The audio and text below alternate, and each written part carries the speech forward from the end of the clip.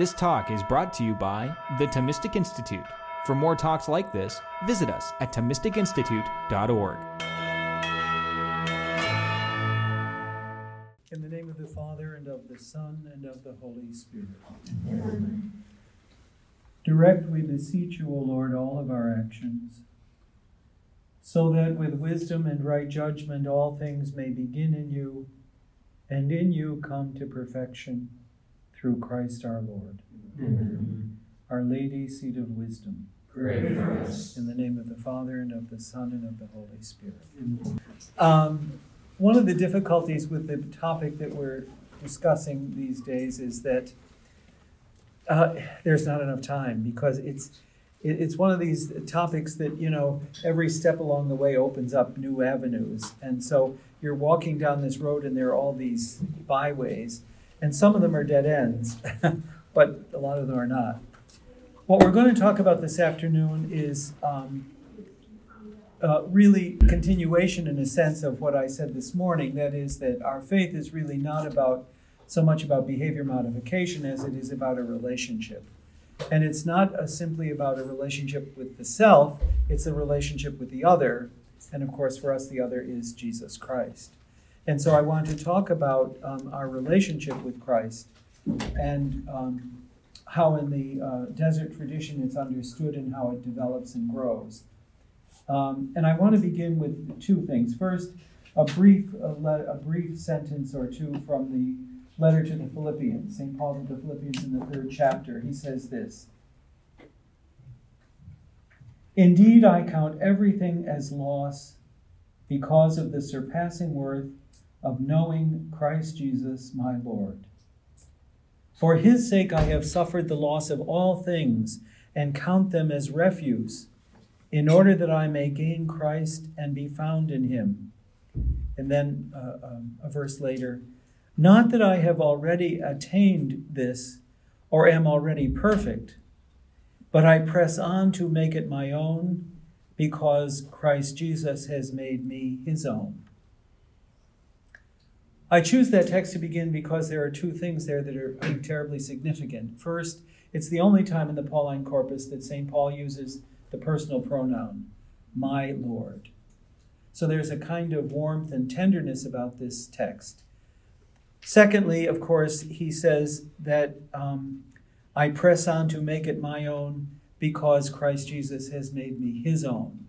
So that the initiative of Christ is what Paul is bringing to bear here. And in the tradition of the desert, of course, this is the most marvelous mystery of being called to go apart into the desert, whether it's the desert of Egypt or Syria or Palestine or the desert of your own life. Because in fact, everything that we're talking about that goes on in the desert, the heart is the desert, ultimately. That's really the true desert, is your heart. And so all of these dynamics go on within us.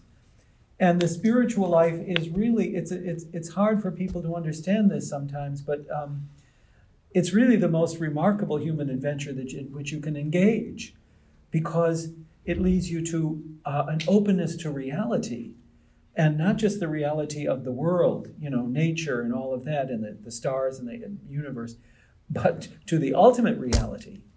And so all of the difficulties you see were understood by the monks and the nuns to be worth it all. And I was thinking of it last night because I remembered something from my childhood. I don't often, well, I guess I do often think of my childhood. When you get old, you think of your youth. But I was a little kid, and I had 4 older brothers, and the circus was coming to town, and they were all going to go to the circus, and they didn't want me to come, of course, but I managed to convince my mother that they should have to take care of it, so they took me with them. And of course, it was fantastic.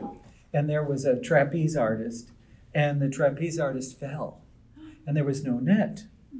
And my brother, whom I found most repugnant at that time in my life, he had a jacket. He didn't have it on, he had it in his lap, and he took it and put it over my head so that I wouldn't see this terrible thing of this person who had fallen around.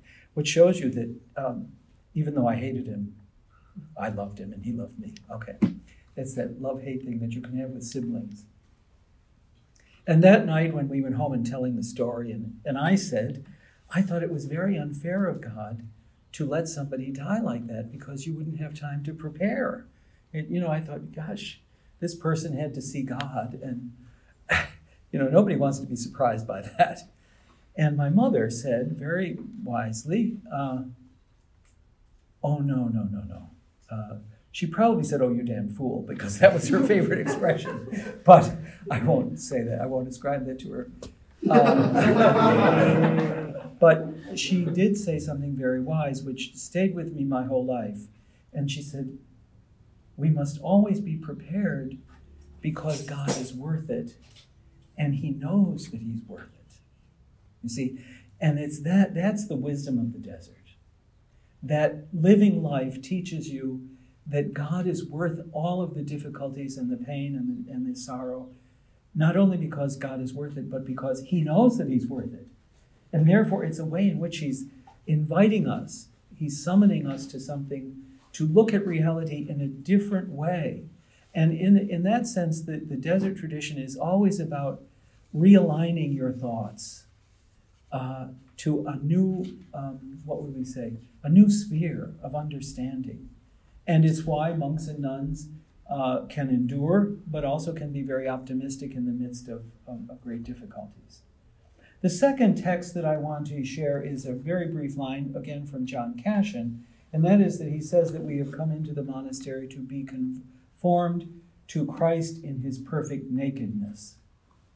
Now, the phrase, the nakedness of Christ, of course, occurs a number of times in the monastic literature, but this is a very important thing for us to understand as you begin to learn the theology of the desert.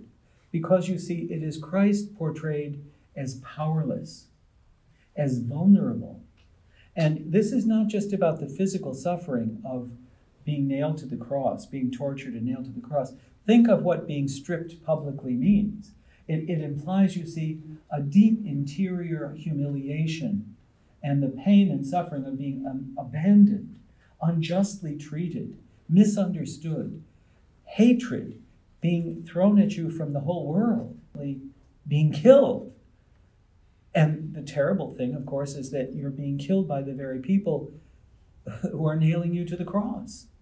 And all of this, you see, is implied in this image of the nakedness of Christ.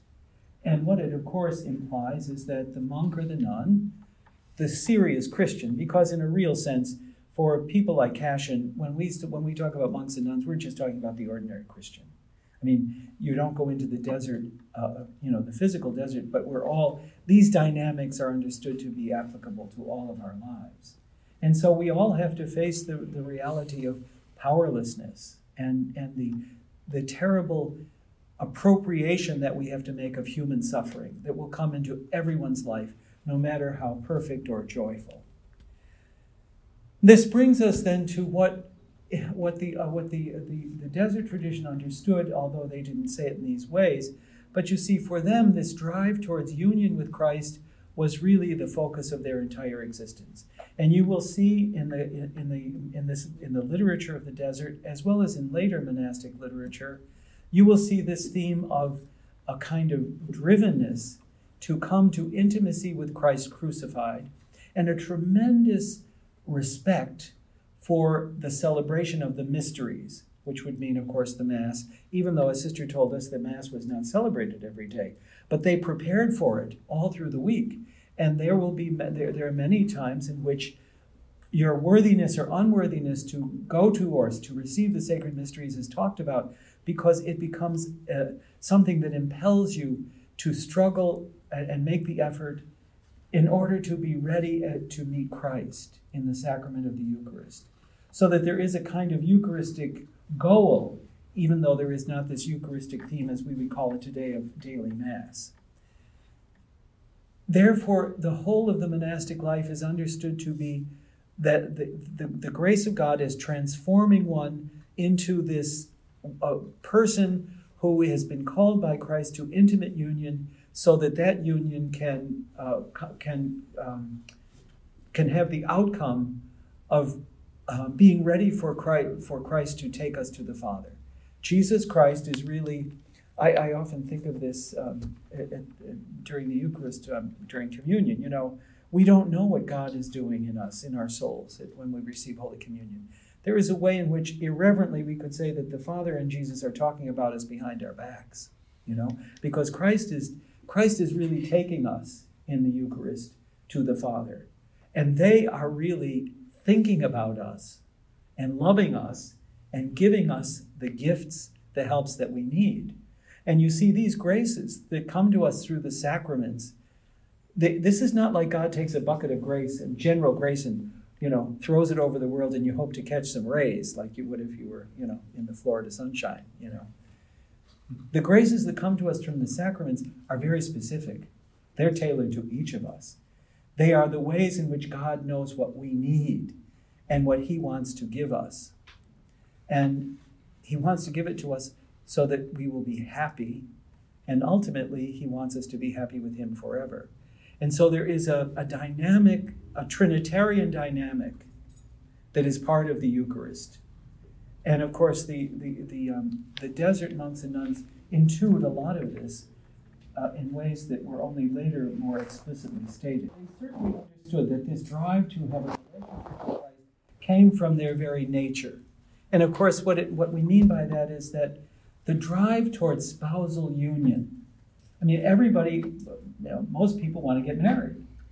But whether you even call it marriage or not, you want to find someone that loves you, that accepts you, that knows you, and accepts you as you really are. And of course, we all know these human relationships fall short. Even the best of marriages, they fall short of this profound yearning that drives us to find someone. And it was this urge towards spousal union that the desert directed towards union with Christ. And this is why, of course, in the tradition, and Sister and I may mention this tomorrow, it's why as the fathers of the church called Christ the spouse of the soul. Every human soul, this was not about gender, in spite of today's struggles in our culture.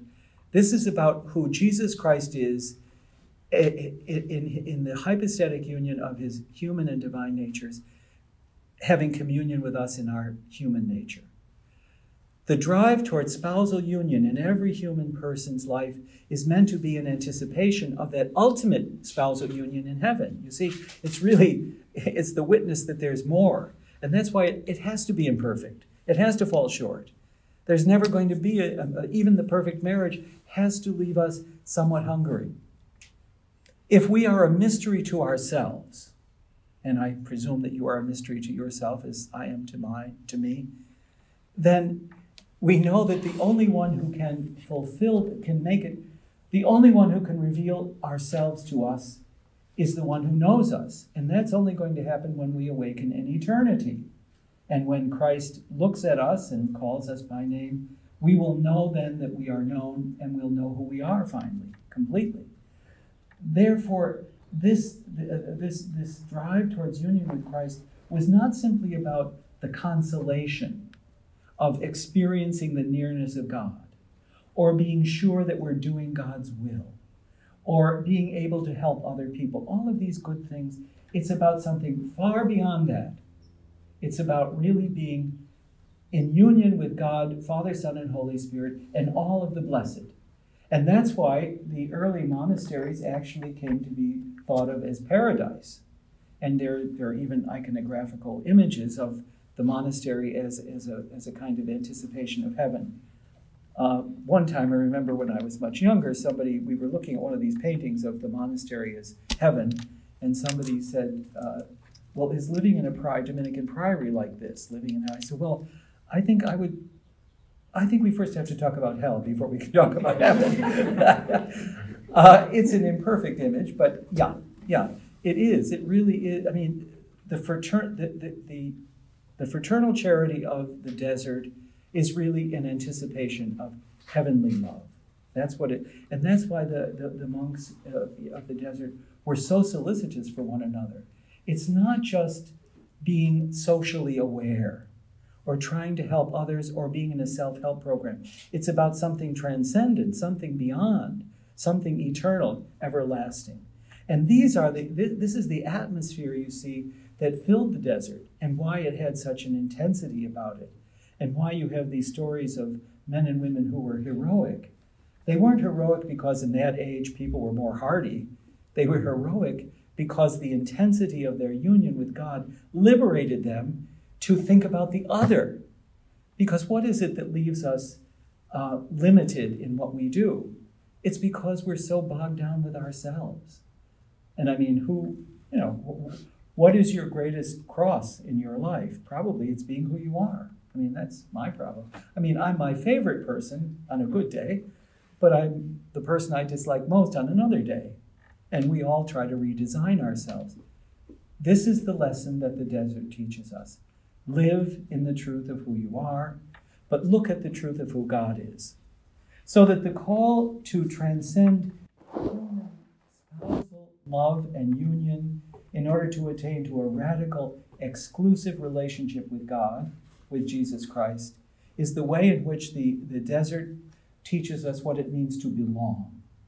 You see, we all want to belong. We want to be incorporated. Of course, now we have all this inclusion business in our culture. Well, this is true inclusion. To be summoned by the triune Godhead to participate in the life of the Father and the Son and the Holy Spirit. How? By living the daily life that's been given us. The desert teaches us not that we live a different life, but that we live the very one that we've been given. Here we are this afternoon. This is part of it. It's not going to start when you leave here. It's not going to start when you graduate or when you finally get rid of certain sins or faults or you find a good spiritual director or whatever. It starts now. It's here because God is present and he's busy, he's active, he's doing something. Jesus Christ, therefore, is understood to be the spouse of the soul, and our natural and supernatural end is this call to respond to that love in a relationship to Jesus Christ. What this requires, of course, is what the desert calls, and you'll see it in the conference, renunciation. It means you have to renounce a lot of stuff. And most of the stuff that you have to renounce is what the sister referred to the other night as the baggage. You know, how long can you spend telling the rosary beads of your sorrows and your troubles and your ailments? You know, I mean, I love to tell people my troubles. I don't really, but I could, yeah. We've all had sorrows in our lives, and some very serious pain. In the desert tradition, one never denies nor represses emotion or pain or suffering. But one has to discover through the relationship with Jesus Christ the way to endure, to bear, to suffer, to let it do its work within us. Many times people, the secular world thinks that religion is used as an antidote to to pain and suffering, especially by religious people. But anyone who has studied the desert tradition knows that a relationship with Jesus Christ does not become it's not an antidote to suffering. In fact, just the opposite. The more intimate one is with Christ, the more vulnerable one is to pain and suffering. And how do we know that? Look at the cross. Christ, risen and glorified, still bears the marks of the passion. And so a relationship with God, intimacy with Jesus Christ, is not going to deliver you from pain and suffering. It's going to teach you the way to endure it, or to understand it, or to accept it, and to renounce all the ways in which you may try to avoid or ask God to deliver you from it. It's why one has to be a little bit careful. You know, sometimes they say, be careful what you ask for. But I would say, in light of the radicalness of the desert tradition, we have to beware of giving God his marching orders. You know, sometimes we have a list of all the things that we want God to do for us. And, you know, certainly our Lord tells us in the gospel that, you know, you can ask this mountain to be moved from here to there. And I'd say, go ahead. But be careful. Because there is a way in which in the desert tradition, you may have to even renounce that ability to ask God for what you want and constantly be asking him what he wants and telling him as a consequence that you're willing to do what he wants. And that's what makes, you might say, a spiritual soldier, a spiritual athlete in the desert tradition. And so it's a call to a maturity. The desert tradition presumes that people who engage in this search for God, in developing an intimate relationship with Jesus Christ, that they have a certain amount of human maturity. And you can see how easily it would be to misunderstand and misconstrue things if we let religion infantilize us, and where we just become people who present to God a list of what we want, and we hope that he'll answer it, and we can't always figure out why he doesn't, and why isn't God doing what I want, etc. When the real question is, why am I asking God to do what I want? And shouldn't I, as a more enlightened Christian, be willing to let him have his way? Because he's much wiser and more intelligent than I, of course. So that this idea of renunciation is very central to developing a relationship with Jesus Christ. Now, in the conferences, of course, there are 3 levels of renunciation. To renounce, of course, does not simply mean that you let people take all the extra added attractions that you have away from you. Renunciation is a very active idea. That is, that you throw things away from you, and you only keep what's necessary. Cassian records that in the wisdom of the desert, there are 3 levels of renunciation. The first is renunciation of material goods. That is, that it isn't that you can't have them, but you don't need a superfluity, but you only need what you need. And our tendency, of course, is to keep things in an avaricious way. I was reminded of this just a while ago because I got an envelope from another house of our province, and in the note it said, "There's a box of your belongings up in our attic." This box of my belongings must go back to the 1970s, when I left that assignment and went to Rome, and I packed up my precious belongings in a box. I don't remember a single thing that's in that box. And yet it's been there all those years with my name on it. And so I said to the person, well, just throw it out, throw it in the dumpster, Well, what if there's anything worth it? I don't think there could be anything worthwhile in it to have. I'm sure that you all have, even no matter how small your space, don't you find things that you can't part with, and we get so easily attached. And it can be something as small as, a little phone or whatever, a piece of clothing. It's all these strange things. And the desert tradition is about a self-inventory, an ongoing self-inventory where you renounce. The second level of renunciation is that you renounce all the things that belong to you, all that are your own. And here, of course, the desert is talking about not so much material goods, but the ways you have of looking at things, that you renounce your view of reality. You're open to being changed. You let other people invite you to change rather than you always inviting them. You're willing to change your ideas, your attitudes. And finally, of course, the most remarkable is the third level of renunciation, wherein one is called to renounce everything that is not God. Now, of course, only God is God. Everything else is not God. Imagine renouncing, treating all things as though they were on loan from God. That's a great point. That's the kind of radical interior disposition. You see, although there are external expressions of these renunciations, I think you can see right away that this is really not simply about the structures or the disciplines that are imposed. It's about an inner freedom that we don't all possess. Very few of us do. That you could let everything go and only cling to God. This is a remarkable thing. This is the kind of clarity that the silence of the desert produced. Therefore, one had to be very clear that one had a good head on one's shoulders. So when we talk about maturity, in developing the relationship with Christ, this is where, as Sister mentioned this morning, the monastic virtue of discretion is so important, or, common sense in a lot of ways. The whole of the conferences of Cashion can be considered an exercise in discretion. Because what is discretion? Discretion is really the judgment whereby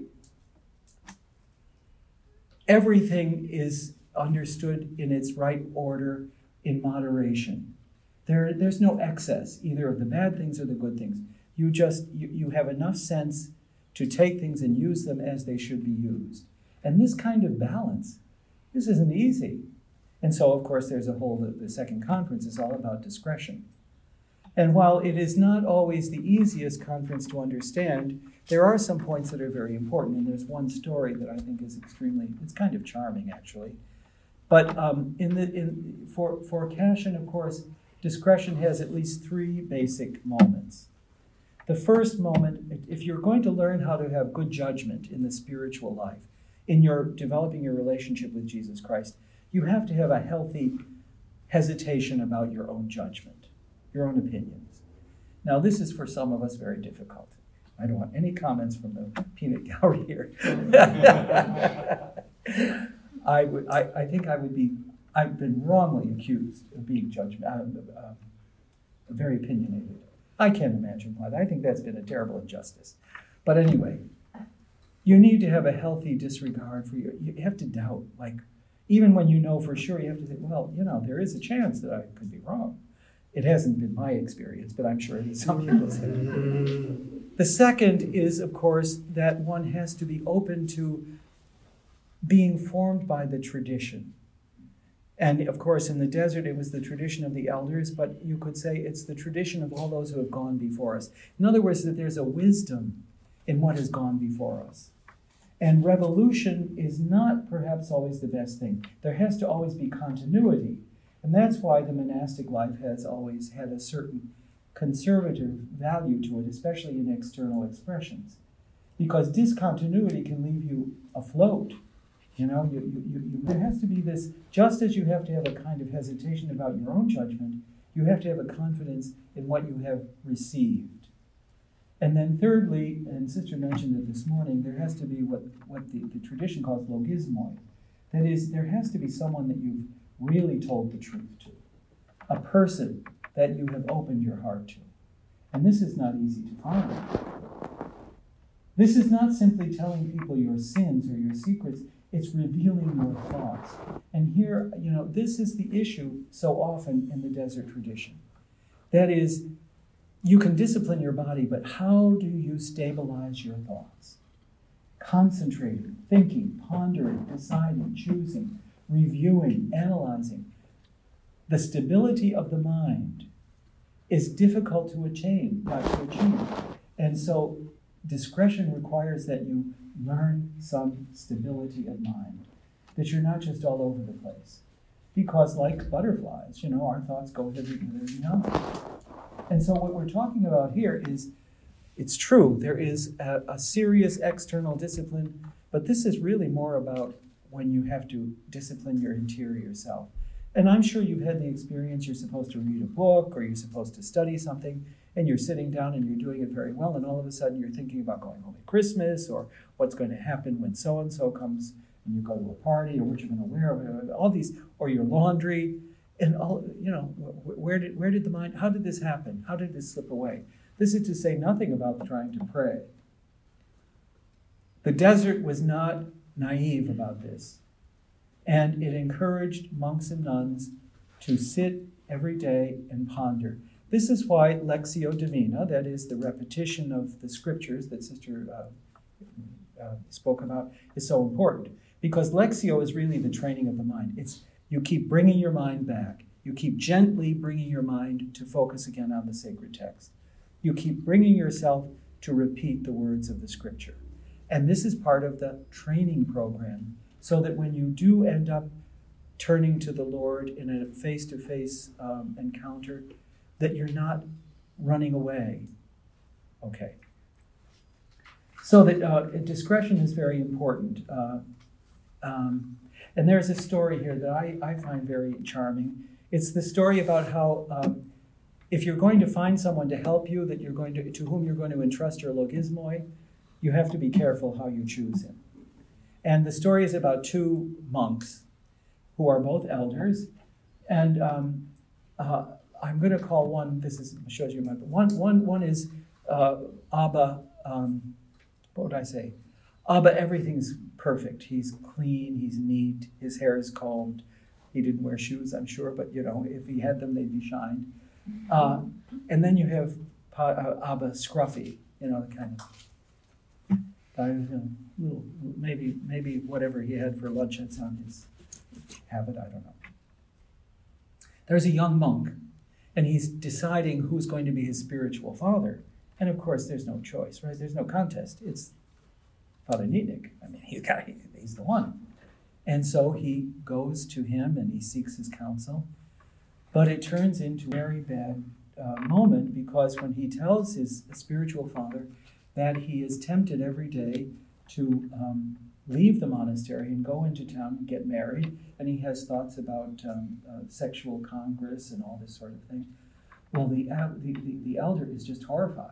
And he says, you can't be in a monastery and be thinking these thoughts. You just don't belong here. You got to get out of here. I never have these thoughts. I always lived fasting, and I've lived a perfect life. This is a life for people who don't have these kinds of problems.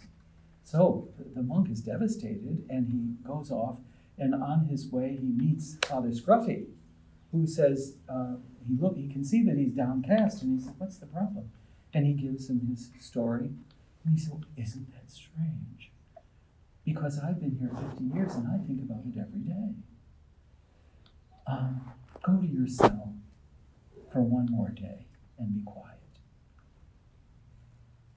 So he then goes to the cell of Father Nietnik, and he raises his hands in prayer, and he prays that God will take the temptations that are on the young monk and give them to Father Nietnik.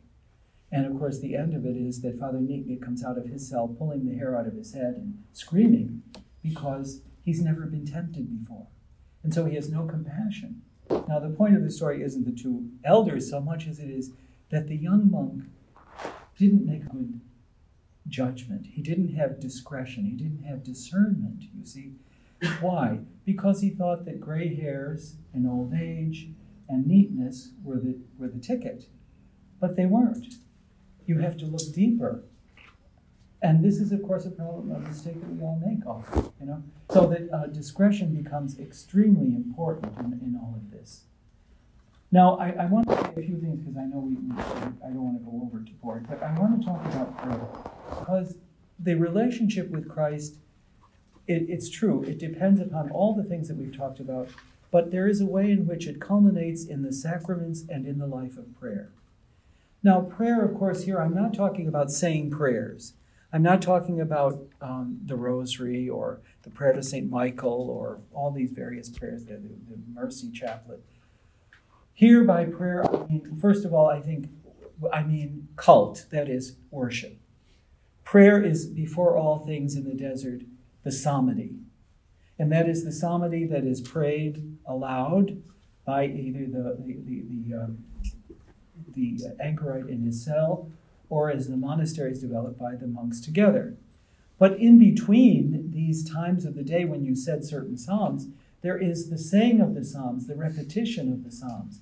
That is, that you keep, the life of prayer is really not so much about the words as it is what the repetition of the words begins to produce in one. And it's like you have a big, let's say you have a huge piece of rock that's huge, and you have a little drip of water. Over a long period of time, what happens? It wears away the rock, you see, and it has one drop has tremendous power to eat into the stone. And that's what the psalmody is, really. You see, that it eats away at the hardness of our hearts. And so the resident of the desert has to have faith and confidence that the word of God is sharper than any two-edged sword. that it will do its work. Besides the psalmody, of course, there is the Eucharist, which is, of course, prayer par excellence. But it isn't just my prayer, because it is the prayer of Christ giving himself again to the Father. So again, I'm being drawn into this Trinitarian mystery. And then finally, there is this thing that we call mental prayer or private meditation, which is really for the desert, it's something that flows out of the psalmody and out of the Eucharist. Prayer in that sense is elusive. You can repeat the words of the psalmody, but it's not so easy to engage the heart. And you think you're doing it, and then it disappears. Or you think that you're listening to God, and then you wonder if it's your imagination. I mean, there are so many ways in which prayer is elusive.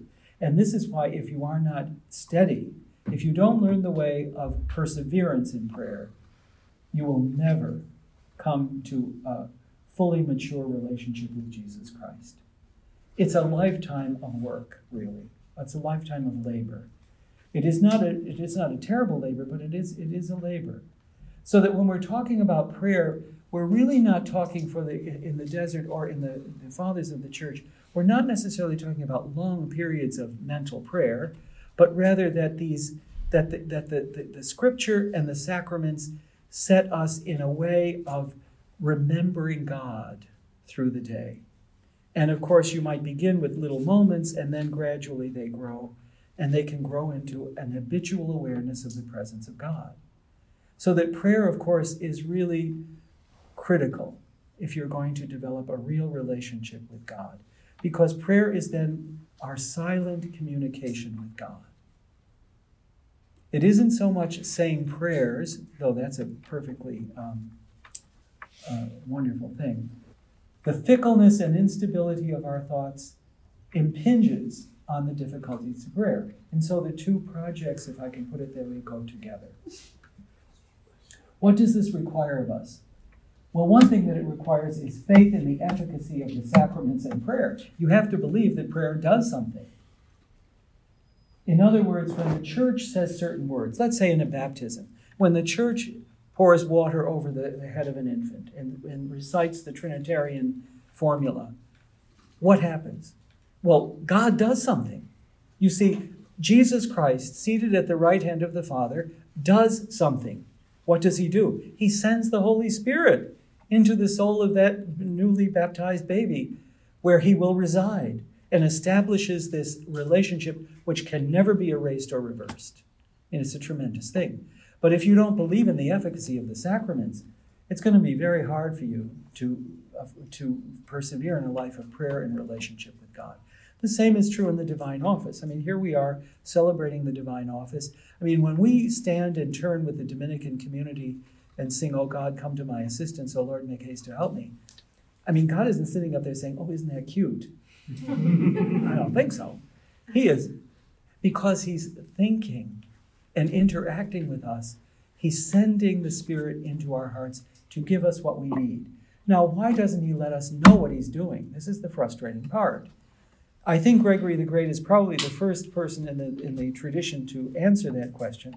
And he says it very simply. He says that God doesn't let us know what he's doing in our hearts because we would try to help him.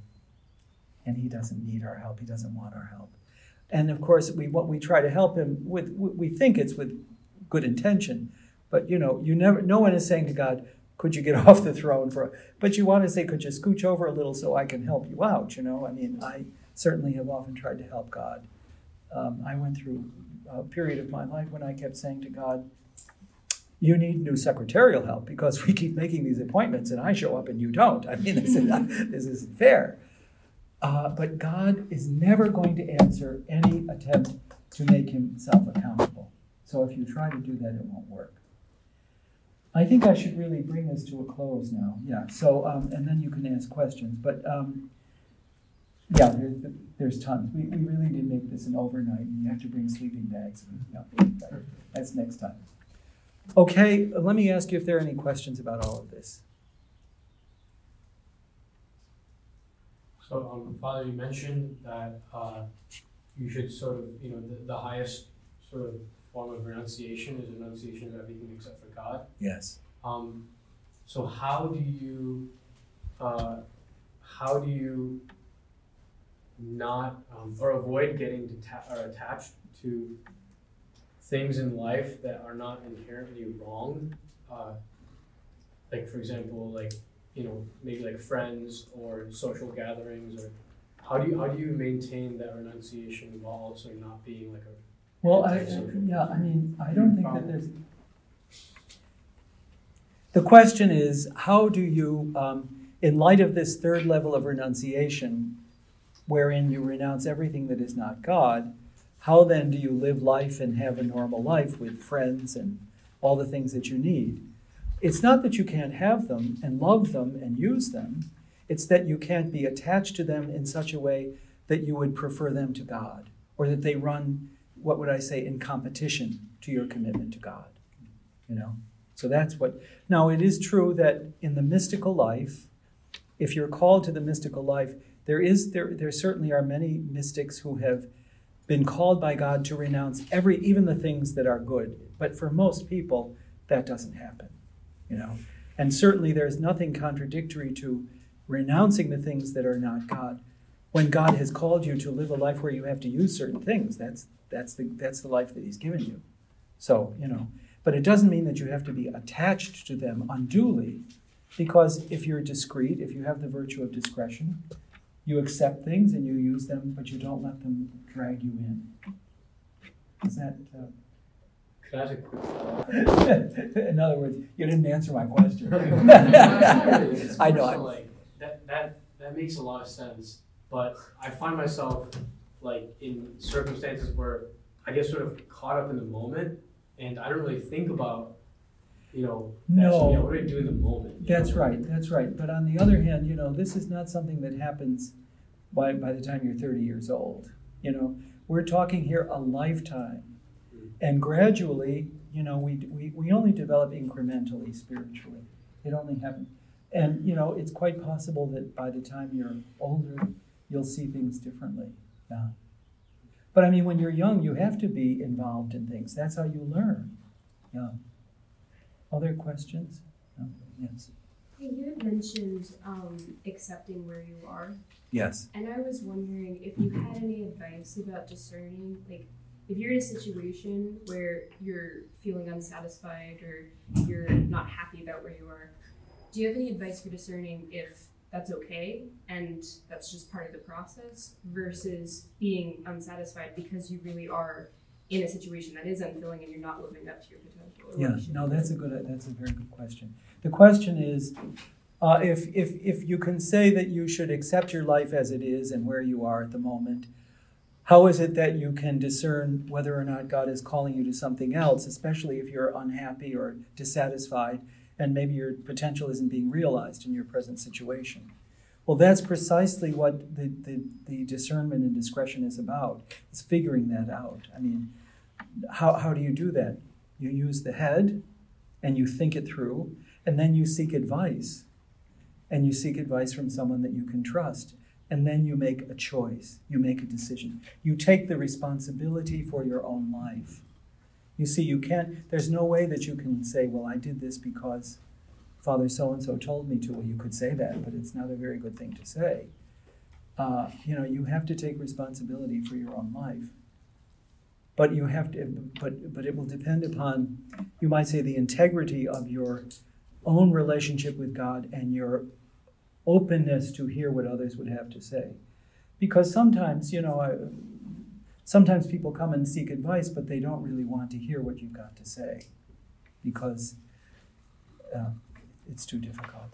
Yeah. But that's the best I can do. Because, of course, we're not in the desert where you have a spiritual father that tells you exactly what to do, you see, where you say yes. He says jump and you say how high, kind of thing. It's not like that. In this regard, of course, in the tradition, there are several ways of understanding the relationship of obedience to a spiritual guide. But in the desert, it's clearly that you seek the advice and you obey the word of the Abba or the Imam. There are other traditions, wherein there, you might say, well, we would follow a more, as Dominicans, we have a more Augustinian idea where we don't have a spiritual guide, but the community forms us. So it's a little bit different idea. But this is in the desert, you don't have any choice. Yeah. Anybody else? Yes. You were talking about how good prayer engages the heart. Yes. And I wanted to learn more about engaging the heart in prayer. Is it an act of the will to do so? And how is it related to your emotions? It is an engagement of the heart. Oh, yes.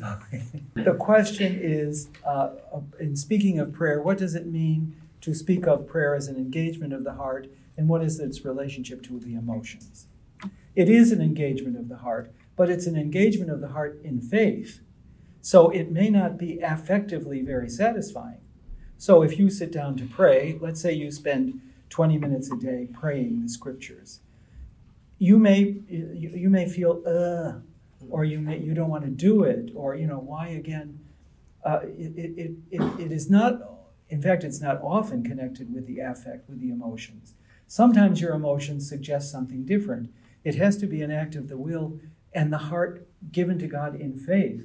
And you see, in baptism, we don't realize the gifts that are given in the infusion of the three theological virtues of faith, hope, and charity. The resource is there, but you have to call upon it. If you depend on your emotions, they'll betray you, I remember recently somebody was telling me that he was sitting down to pray, but he kept worrying about his laundry, and he thought, well, I'll just get up and do my laundry, and then I'll come back and be able to pray with it. But of course, once he went away, he finally did come back, but then he wondered if he had really turned off the machine. I mean, one distraction after another. So there has to be a very disciplined approach to prayer. But prayer is elusive. There's no question about it. You can spend a half an hour praying, and maybe there are 5 minutes when you're really all collected, but you have to stay there and you have to keep gently bringing yourself back. It's always a signal that things aren't going well if you begin to beat yourself up because you're distracted, or you argue with yourself. I got to get myself. Once you start that, the tension grows, and in a way the battle is lost. There has to be a gentle tranquility. Are you surprised that you're thinking about what's for lunch when you should be praying? No. And this, you can either incorporate it into prayer, or you simply gently turn to Christ. Or, if we use the example of the desert, you would simply turn to the scriptures and start reciting something that you, like, what was the responsorial psalm from yesterday? The Lord is, no, it wasn't that. It was something about, I've forgotten what it is. But let's say the Lord is close to the brokenhearted. That's the kind of thing that you can take and repeat, and it will draw you back slowly but surely. But yeah, that's the big issue in the life of prayer. And that's why a lot of people don't persevere. First you and then. So since the sacraments are a big part of perseverance of prayer, Yes.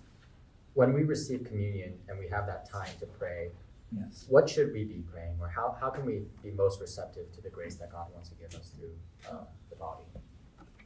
The question was, since the sacraments are such a big part of the life of prayer, what should be our disposition, or how should we pray when we receive the Eucharist? And I don't think anyone can determine that.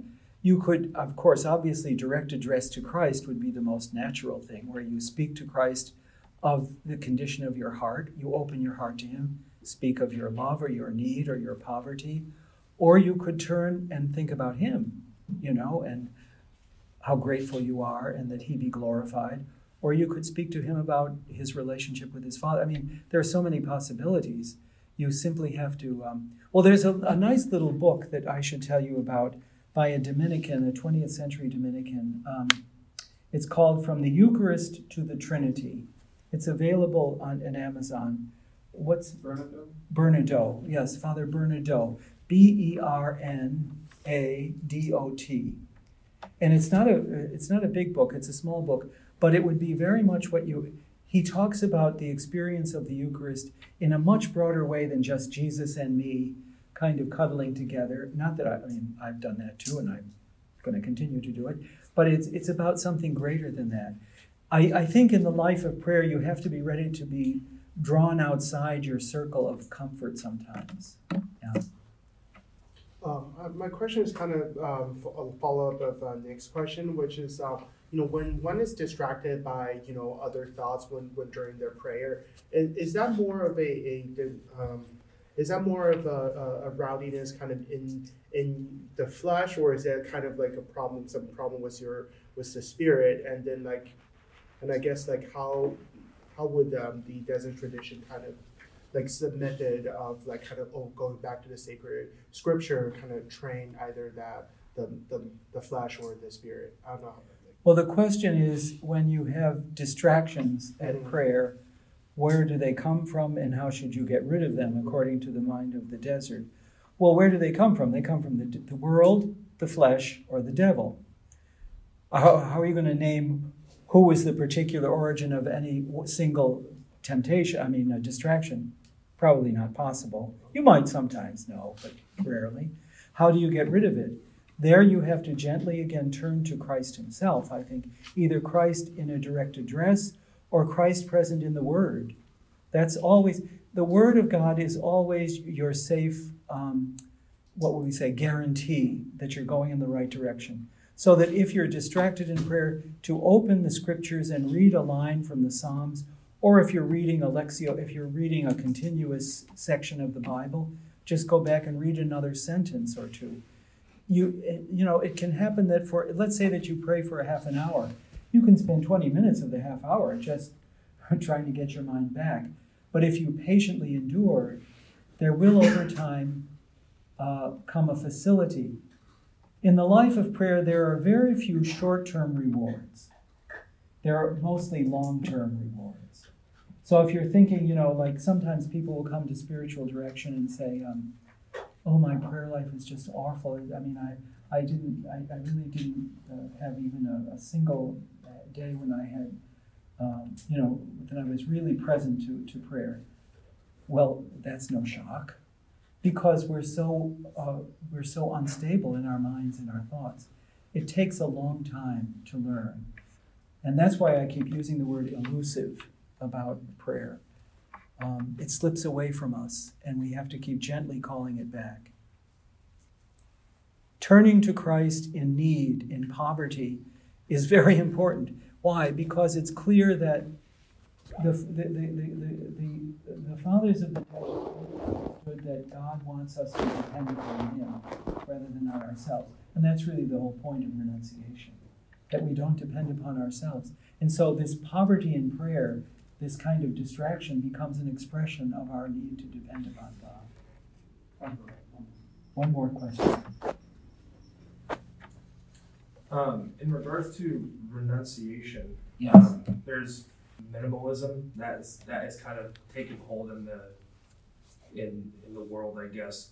And I was just thinking about how do you discern a person who lives a life of gathering and collecting things, and then you go to a life of poverty and so on and so forth, and you switch one vice of collecting things for the vice of enjoying being deprived and so on and so forth. So what I mean is, when you take that vow of poverty or whatever, or you want to live that life, how do you know that you're not doing that for yourself and not for Christ? Well, probably you are doing it for yourself as well as for Christ. Oh, the question, yes. I think you're saying, how do you know when you do things in an extreme, either you renounce everything or you collect everything, how do you know that you're doing it for God and not for yourself? Correct. I don't think, first of all, that you can do it just for God. I mean, when you first begin to make these renunciations, there's as much self-investment as there is divine interest, because we want to become someone. And that desire, it's not a bad thing. So, why does it have to be? Well, first of all, to talk about the extremes is contrary to the desert tradition, because renunciation and discretion are about balance. And we could use St. Thomas's axiom, in medio stat virtus. Virtue is in the mean. So as soon as you get to the extremes, and the extremes, whether you're collecting, whether you're a hoarder, or you don't want to wear any clothes, they're the same problem. They're the same problem. I mean, it's in the mean, it's in the reason, it's in the balance. Now, what you're really talking about is a heart that is not yet pure. That is, that you do the right thing, but you have impure motives. Why did I become a Dominican? For pure motives? Well, I think maybe one.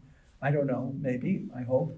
But I had a lot of impure, what I would say, I don't mean unchaste, but I had a lot of self-interest in becoming a Dominican.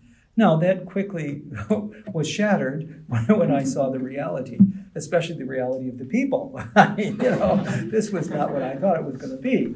And my eldest brother was also a Dominican, and he was part of this drama. He made my life miserable. And but that I discovered that this was what God wanted, and I embraced it. And I would say I've been happy. As they say, happiness is a much overrated commodity. What is happiness? So I don't think you can be. I don't think you're expected to do this purely for God. I think these are all things that you grow into over a lifetime. That's why in the desert it takes a lifetime. You give yourself to this for a lifetime. You can't just do it for 10 years and then take off. People have tried it, it doesn't work. Anyway, thank you very much for your attention.